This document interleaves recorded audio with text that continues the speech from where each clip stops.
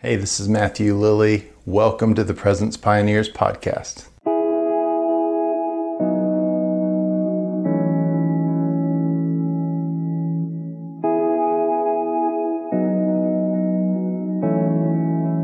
Hey, thank you for tuning in today. Welcome. We have an amazing episode. It's a conversation with Andrew Chalmers, who is the founder of Take the City, which is an evangelistic ministry that's rooted in prayer. It's based out of Columbus, Georgia. He's a great friend of mine. This conversation is so good.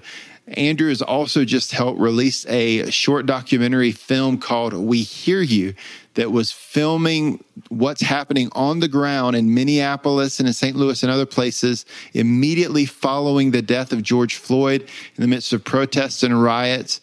It's a very insightful film, and we talk all about that today. And Andrew, at the end of this interview, it's so fiery as he's talking about the way prayer and intimacy fuel evangelism and missions. You're going to want to make sure to listen to this whole episode. It's so good. Look, welcome back to our regular subscribers and listeners and watchers. We've been on a little break for a couple months because our family and our ministry has been relocating. We should be back now in some regular rhythms of the podcast, and we're excited about that. If you're new here, thank you for tuning in.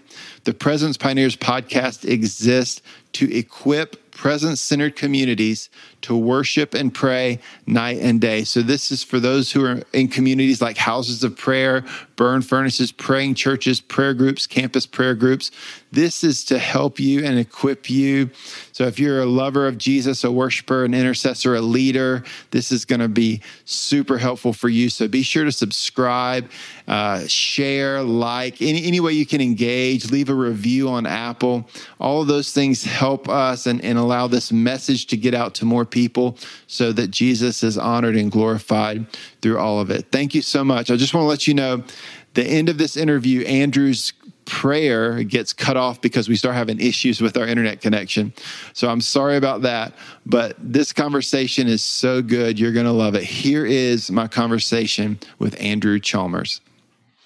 All right. Well, welcome to the podcast, Andrew. It's good to be here. Yeah, it's an honor to have you on, man. So not a lot of people will probably know you. So I would love to chat about the We Hear You film and what's been happening since George Floyd was killed and your journey in going there and documenting what's happening on the ground there in Minneapolis. That's sort of what's really on the forefront of what's going on right now in our world and the conversations around racial injustice and all that. But I'd love for you to just introduce yourself a little bit, give us a little bit of backstory on you, Andrew. It's been great to get to know you personally over the last couple of years in the connection with Awaken the Dawn. Went to go visit you guys there in Columbus, Georgia last year. So maybe just give people a little bit of backstory on Andrew Chalmers, and then we'll move into this film, this We Hear You documentary that you've released recently. Yeah, sure. Well, it's an honor to be able to jump on this with you. And I love that you're doing this podcast and reaching people and encouraging them. I think this is just such an effective way, to do that.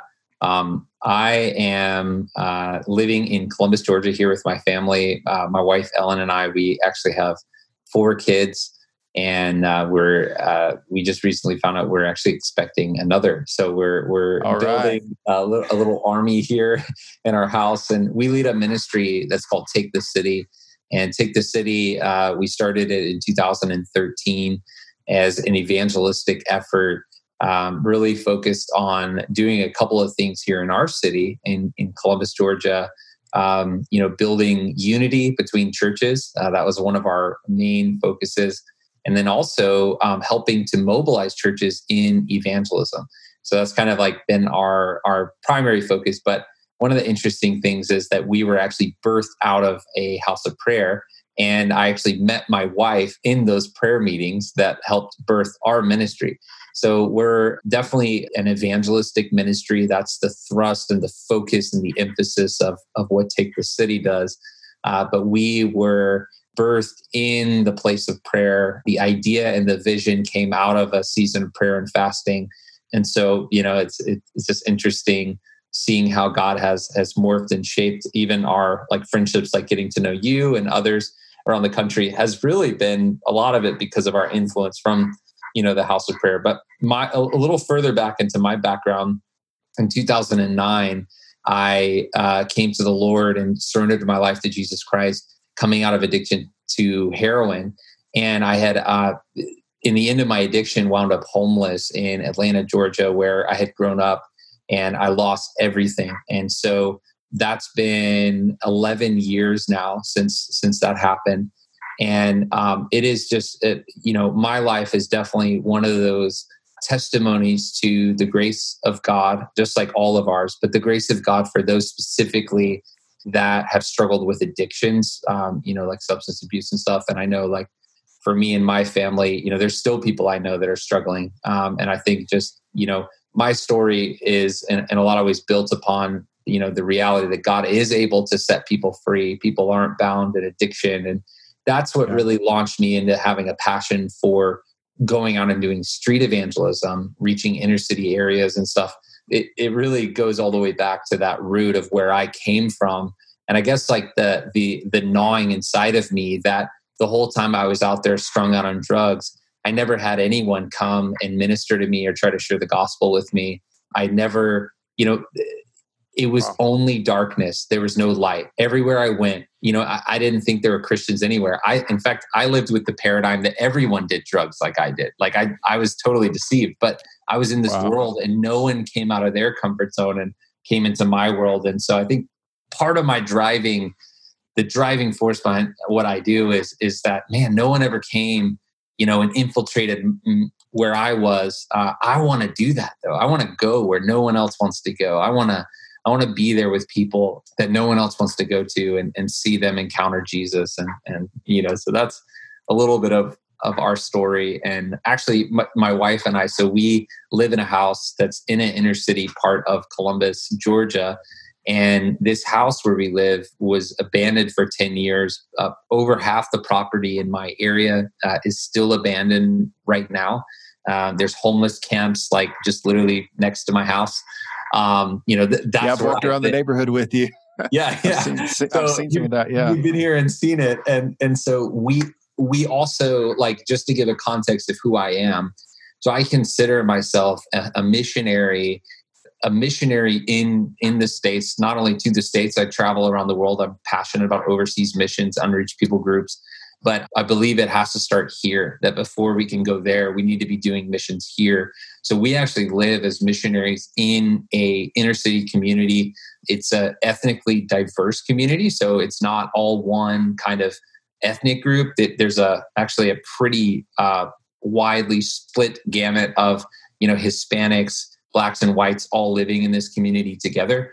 And so we have learned a lot, even ourselves, about race and just issues that we're facing in America, actually living in the community where we live. We've learned a lot more than I think we knew. So that's a little bit of context of like who we are. There's a lot more I could share, but those are, I think, some relevant things about us that will help set the context for some of the things I know we're going to be talking about. Yeah, that's amazing. I love your story. So, that leads us perfectly into this conversation about this film called We Hear You that just released. What is it? It's only been a couple of weeks, right, since it came out? Yeah, maybe a month. I actually can't remember. No, maybe a month ago as we're recording this. So This is early July. It just came out. So it's only been a few months since George Floyd was killed, and of course shook our nation in the midst of the COVID pandemic already happening.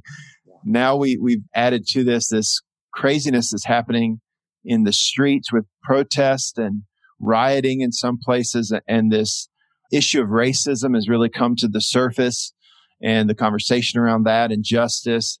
And so our mutual friend, JT Thomas, who he's been on previous podcast episodes, we'll link to those in the show notes of this episode. But I know that you and he connected together, and that was part of what led you to do this little documentary called We Hear You. So just tell us a little bit about the film, and then maybe give us some story on what stirred you to do this. Yeah, I was just thinking as you were talking, I think it's been just a couple of weeks. Time is so different to me. Like specifically right now, we were exposed to coronavirus. So I'm actually at home in quarantine. Thank God, like we're okay. But like, time is so different when you're just literally in your house for 2 weeks. So yeah, it's been a couple of weeks since we released the film. And the We Hear You film is not necessarily a film trying to give all the answers concerning injustice and race in America. In fact, it's the furthest thing from that, like guaranteed. It's not giving a lot of answers. But the film that we've created is a couple of things. One, it's a film that we think could be a bridge and like a conversation starter. So it's a film really centered around asking questions, hence the name We Hear You. It's more about listening than trying to give the answers. And then also we think it could be not only a bridge builder, but it's proven to be a tool for the church. So in the past couple of weeks, we've even had churches around America, pastors. In fact, this Sunday, I know of several leaders around the nation that are going to be doing this. They're showing it to their church, and then they're having discussions after they watch it. Awesome. It's only about 28 minutes long. So it's not like you don't need, a 5-hour block to watch a film and then have discussions. You could, host an event around the film, or even do it on a Sunday morning and not bridge, an hour and a half or 2 hours if you really wanted to have some discussions. So, that's kind of the purpose of the film. But, the story behind it, it really started, and I'm sure you can relate to this in some ways, but when everything started happening, even before George Floyd, there were several other things that happened in America, several other people that were killed leading up to it. And then George Floyd was kind of the final straw.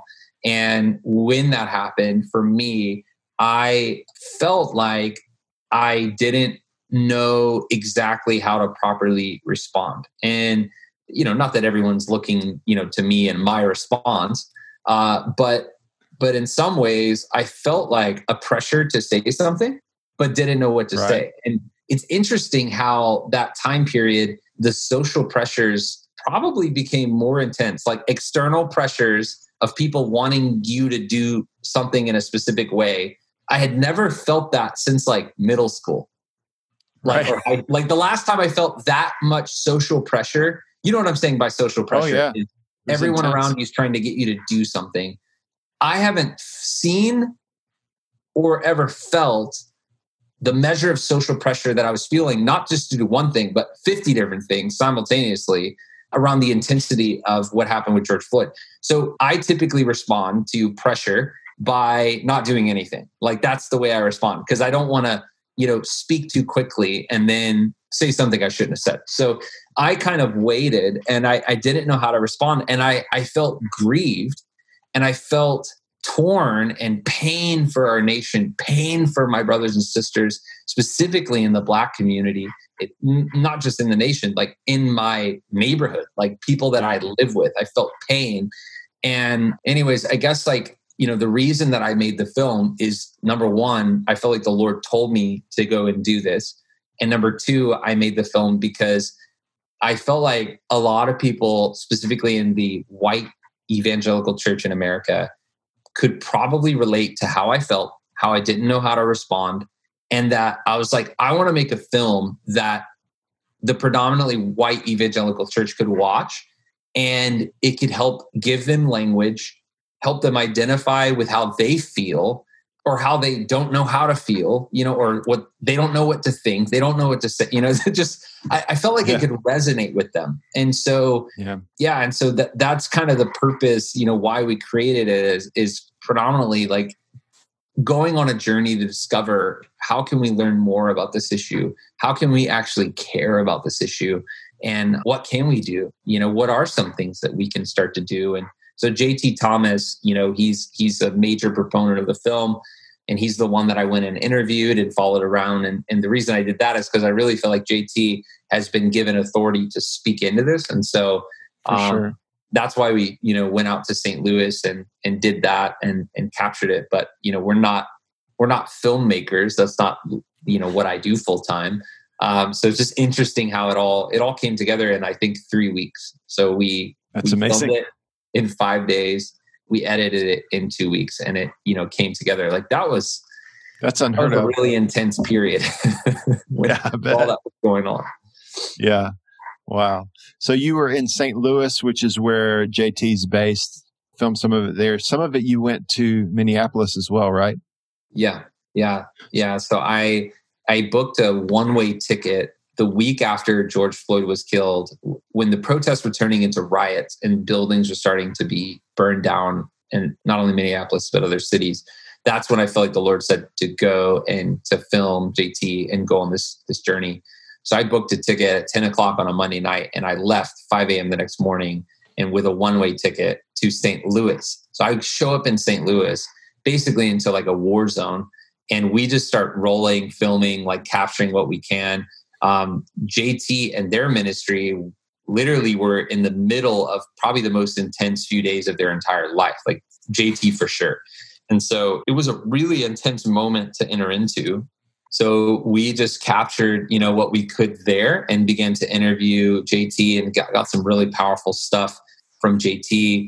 And one of the interesting things that happened in the filming of it is I kept feeling an urge to go to the spot where David Dorn was killed, which is a police officer, retired, that was killed like the night or two before we arrived. And it was national headlines as well. I remember that. George Floyd and then David Dorn. So when David Dorn was killed, it went all over the country. And so I kept feeling like I needed to go to this pawn shop. There was this pawn shop where he was killed. And I looked it up on the map, and I kept feeling like I was supposed to go. So we finally get there, and his whole family is there. And we were able to pray with the family and just captured some powerful moments of just being there and being present and listening. And one of the reasons that I thought it was interesting that we captured that is because we captured not only the side of the pain where there's, George Floyd getting killed by a cop, but we also capture the side of the pain where an officer is getting killed in response, and so it's not a simple subject. There's not a quick solution. For sure. And there's not just one way to look at it. And so that was one of the interesting things that happened when we were in St. Louis, is we captured that side. And I even had some people that have been in law enforcement that contacted me, and they said that they appreciated that because of just the complexity of the discussion and everything. And from there, we actually went to Minneapolis. And what's interesting is JT actually was not going to go with us to Minneapolis. We were just going to go up there without him. And I'm literally driving to Minneapolis, and he calls me and he's like, "Bro, where are you?" And I was like, "I'm driving, 9 hours today to Minneapolis." And he had actually let me borrow a car. Because again, all I had was a one-way ticket to St. Louis. So me and Bennett, the guy who was traveling with me, were booking it up there, and he calls me and he's like, can I come with you? And we were like, yeah, of course. So we actually ended up going back and left much later with JT. And so JT ended up going with us, and that's where we hosted a hope rally in partnership with the local pastor, Pastor Curtis Farrar. And his church is right there next to the corner of where George Floyd was killed, where this big memorial is. And so that's kind of a little bit of the backstory of going up to Minneapolis, with JT. Originally, JT wasn't going. And so it was like literally a last minute decision that he came. And I'm so grateful that he did, because I think it would have been the film would have been so different. The experience would have been so different if JT hadn't been involved. Well, I've seen the film. It's great. It's really good, man. You guys did a phenomenal job. I love, of course, JT's perspective. He's got so much insight and wisdom, like you said, on what's happening right now. He's really a voice that God's raised up to speak into all of this. And so just amplifying his voice is powerful. I love that pastor, when the stuff that he shares on the film as well. And of course, we'll obviously link to the way that people can watch that in the description for the podcast and everything. One of the themes you keep talking about is listening, that you were just going in to listen. The film is called We Hear You. And so I don't know what maybe you could talk a little bit more about that, just in terms of how we can engage in this conversation about race and about injustice. Do you feel like that's one of the keys? Apparently you do, about just listening, just asking questions, just sort of getting in the middle of it. I mean, you're literally, like you said, you're in a neighborhood with your family where there's, it's multi-ethnic there. Is that part of the key that we can see healing and justice and transformation, just kind of starting those conversations? Yeah, that's what I've discovered. And the whole reason I went on the journey and created We Hear You was because I felt like the Lord told me to get a camera and to go learn and to listen. And so, it's not the beginning of that process for me. I've been on this journey as far as really trying to understand the pain of the Black community in America, specifically for probably about 6 years. It's been something that's on my heart. But yeah, listening is something that really can enlighten you. And so I'll just give you a little bit of an example. So that'd be great. In the city where I live, it's about 50% African-American, 50% white. So most of America is not the way my city is. And I know you're in North Carolina too. The South is very different in a sense that there's a lot more African-Americans in the average city than like if you go to Iowa or Nebraska or even like the Pacific Northwest. It's just different. And here in our city, when I first moved here, I was kind of unaware of the division and the lines and the way things kind of operate here. But over time, I started to see it.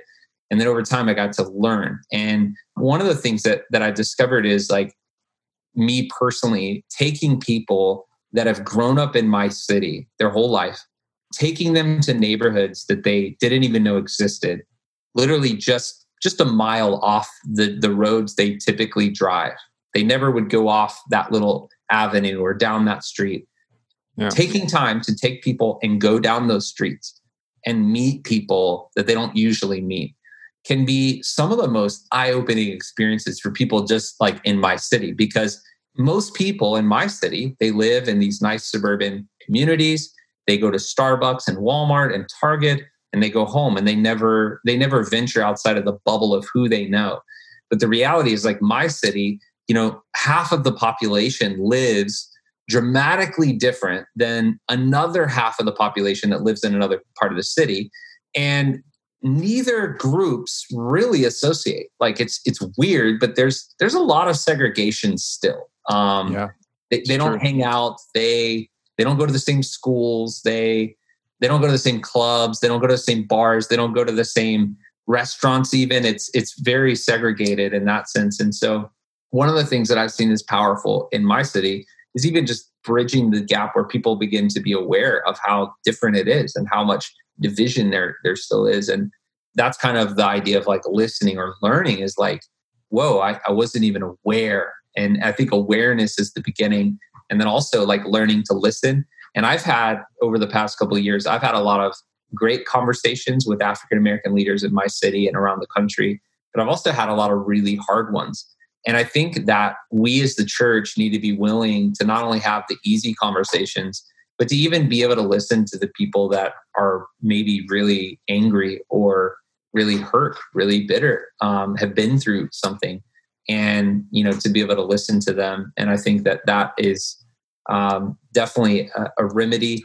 And right now, specifically, like, so We Hear You, the film that we just created, one of the things that I've realized in the creation of it is that me going on that journey and opening up my ears and opening up my eyes to begin to listen and hear has now given me the ability to know more appropriately how I need to respond. And I think that's what was missing before is if I'm not listening, then I don't even know how to respond or what to say, but I'm becoming more acquainted. And it's just hard to care about something that you don't know anything about. And so How do you start to engage and learn? You have to start by listening. And so anyways, those are just some of my thoughts around that question. Yeah. So helpful, so practical. And for people that don't know what to do in response to this, just simple step, but so powerful, so eye-opening, and it begins relationships and it opens all kinds of doors for things. So what kind of response are you getting from the film? You said there's churches that are starting to show it. Are you getting some good response so far?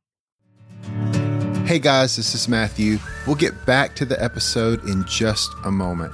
If you're enjoying the podcast, please consider joining Presence Pioneers Premium, our brand new subscriber community. Paid subscribers will get exclusive premium content such as bonus podcast episodes, exclusive articles, early releases, and more. Presence Pioneers will be releasing its first e-course in 2024 with many more to come. And the Presence Pioneers premium subscribers will always have full access to the entire library of online courses. Visit media.presencepioneers.org or click the link in the description to join today. You can become a premium member today for an introductory price of only $5 a month. When the price goes up in the future, as our library of resources grows, you can stay subscribed at the original price. If you've enjoyed our podcast for a while, becoming a premium member is a simple way for you to help us cover the cost of producing this podcast and partner with Presence Pioneers in equipping the church with resources for day and night prayer, prophetic worship, missions, and revival.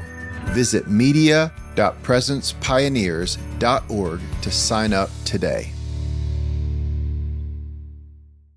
Yeah, so it's been really cool watching it. So like the average video or, kind of thing that we produce would have, like on YouTube, it might have a couple hundred views, right? Sure. So since the time that we released it a couple of weeks ago, we've been getting hundreds of views a day. And I think like as of like today, we'll cross 10,000 views on YouTube. So like typically it's like 100 or 200. Well, 10,000. One of the interesting things is like we just literally just put it out there. Yeah. And so I don't know who's watching the film. I don't know 10,000 people. Anyways, it's just interesting watching like people even from all over the world. So about 85% of the people that have watched it on YouTube are from the US, which means 15% of those views. And if you look at the actual algorithm, people are actually watching almost the entire film on average, which is unheard of as well for like that's crazy. A YouTube video. Typically it's like 5% to, people jump on and off. No, like people are literally watching the movie. And 15% of them are around the world. So we know that there's a hunger for something like what we created. But I think in all, we've had about 70,000 views through the different channels that we've done.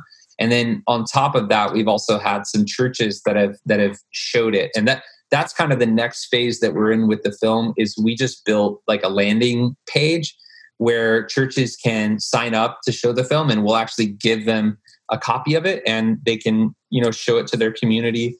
And that's what we're advocating more than anything. Going back to the last question you asked, listening, the importance of listening. We think the film could be like a tool to create times of actual listening, because the film's good, but like the most effective thing for me to do and you to do and whoever's watching to do is not to just watch the movie, but is to go find someone that looks different than you and actually have a real conversation like with them and ask them questions and actually listen. Because that's what we've done. Like Ellen and I have facilitated conversations in the past month or two with people, even our neighbors, just asking them, hey, do you feel like there's racism? Just learning from them. So I think, churches in this next phase could host like a watch party, whether it's digital or in person. And then basically like kind of the vision is then get people to talk, and just sit around and listen to each other. And it's hard, when you let people talk, you're going to get whatever they really think. And so, you lose control as a leader. When you're the preacher and only people hear what you have to say, that's pretty safe, right? Right. But when you let people really start talking specifically about hot topics, there's a potential that there may be some fires you have to put out as a leader, but we think it's worth it. We think it's worth that risk. I think it could be a good thing. So we've definitely been blown away, I think, by the response to the film. And, again, this is not something that we do. Like we're not out making movies. Sure. Just the fact that people are watching it and engaging with it to me is just like, wow, this is awesome. The Lord spoke to us, we responded, and he's using it, and it really is just a tool. That's the purpose of the film, I think, is to be a tool for the church specifically to help people respond The feedback that we're getting is, we have a wide gamut of feedback that we've gotten. Some people are like, well, it's not enough. It's like, you're not even really addressing the issue, and then we have, people that are like, this whole thing is a farce, and like, you're copying into the liberal agenda, and you're not following scripture. And then we have other people that are just like crazy about it. So 98% of the feedback has been like, we love it. It's changed my life. And then, we've had this peripheral kind of group that has been like kind of against it. But, we've had less negative feedback than we anticipated. I was anticipating a lot of negative feedback, but I haven't gotten it yet. So yeah, because the topic's just so contentious. Yeah. Yeah. Yeah. Wow. Well, that's awesome, man. I love it. I mean, I think in a world where everybody's tweeting and posting all of their immediate thoughts and opinions, and when we're being encouraged, share your voice, give your opinion, etc. I mean, the call to listen and to let people speak, and just the practical of doing it in real life, in real time with people that you can see face to face instead of just posting your opinions online, I think is just, if people will actually begin to do that and talk to real people that they really know and get to know them and hear them, to me, I think that kind of grassroots relationships is what's going to ultimately be needed to heal. So I'd love to take a few minutes and talk about Take the City as well. Is there anything else you want to say about the film before we kind of shift topics a little bit? No, I think, I think that was basically it. I mean, anybody, you can just look up We Hear You, and you guys can find the film. So if anybody's interested in checking it out, they can find it. And of course, I know we'll put some links out there too. But of course. Yeah. So Take the City is an evangelistic ministry. That's your main ministry, is actually not making films, like you said. Our podcast, Presence Pioneers, is really focused on the worship and prayer movement primarily, although, of course, missions and evangelism flows out of that.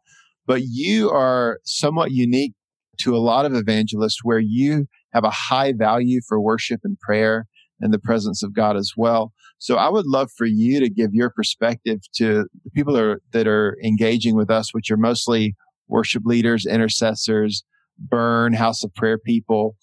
Speak to us, and maybe, I know you have some story personally that connects those ideas together, but speak to us from your perspective as an evangelist, but someone who also values worship and prayer.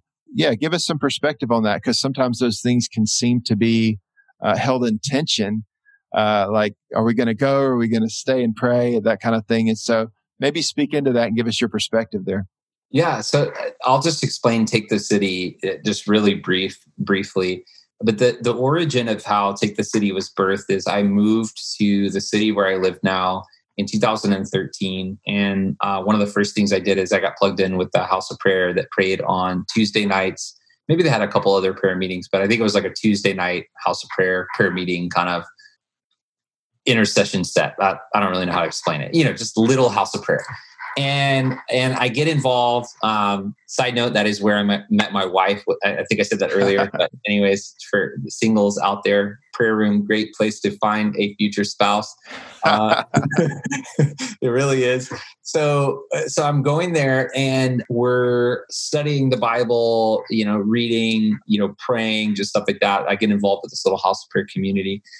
All of a sudden, I get this vision of basically hosting evangelism and combining it with the House of Prayer. And kind of the way that happened is I was working for another ministry. They asked me to plan an outreach. So I planned an outreach for about 150 people. We went to different locations around the city and shared the gospel. And I did the training for this conference. And so we do the conference, and we had an amazing time. But all the people from the conference were out of town. They came here and they went and shared the gospel in our town. And one of the local pastors had helped me plan the event. He's like, why don't we do what we did at the conference, but like do it with like our churches in town? And I was like, yeah, that's a great idea. I think you should plan it. He's like, no. It's like, I think you should do it. And I was like, I don't want to do it. You do it. And we kind of went back and forth. And finally we were like, okay, let's try. So let's do it next month. So my idea was this: what if we did a prophetic style worship gathering on Friday night, and then Saturday we went out in the streets and shared the gospel, and then we had a team that prayed the whole time we were out sharing the gospel. And they were like, okay, cool, so let's do it. So 4 weeks later, we had, 40 people come, and like 5 different churches were represented in this little group of people. And we had about 5 evangelists that partnered with me that helped take these teams out. And so Friday night, we did like almost identical to like what the Burn 24/7 feels like, which is funny. I had no idea what the Burn was, but basically we did a Burn on Friday night. Yeah. And then on Saturday, we went out and shared the gospel. And we did it, and it was awesome. We saw people getting touched by God, and it had powerful prayer time. And so we were just like, why don't we do it again? When do you want to do it again? Let's do it next month. And so we did it the next month. So for about 2 years, we just did that. That was just what we did. And so it grew to where these gatherings got bigger and bigger and bigger. And then other things were birthed out of it. But ultimately, what we started doing in that was birthed out of the House of Prayer.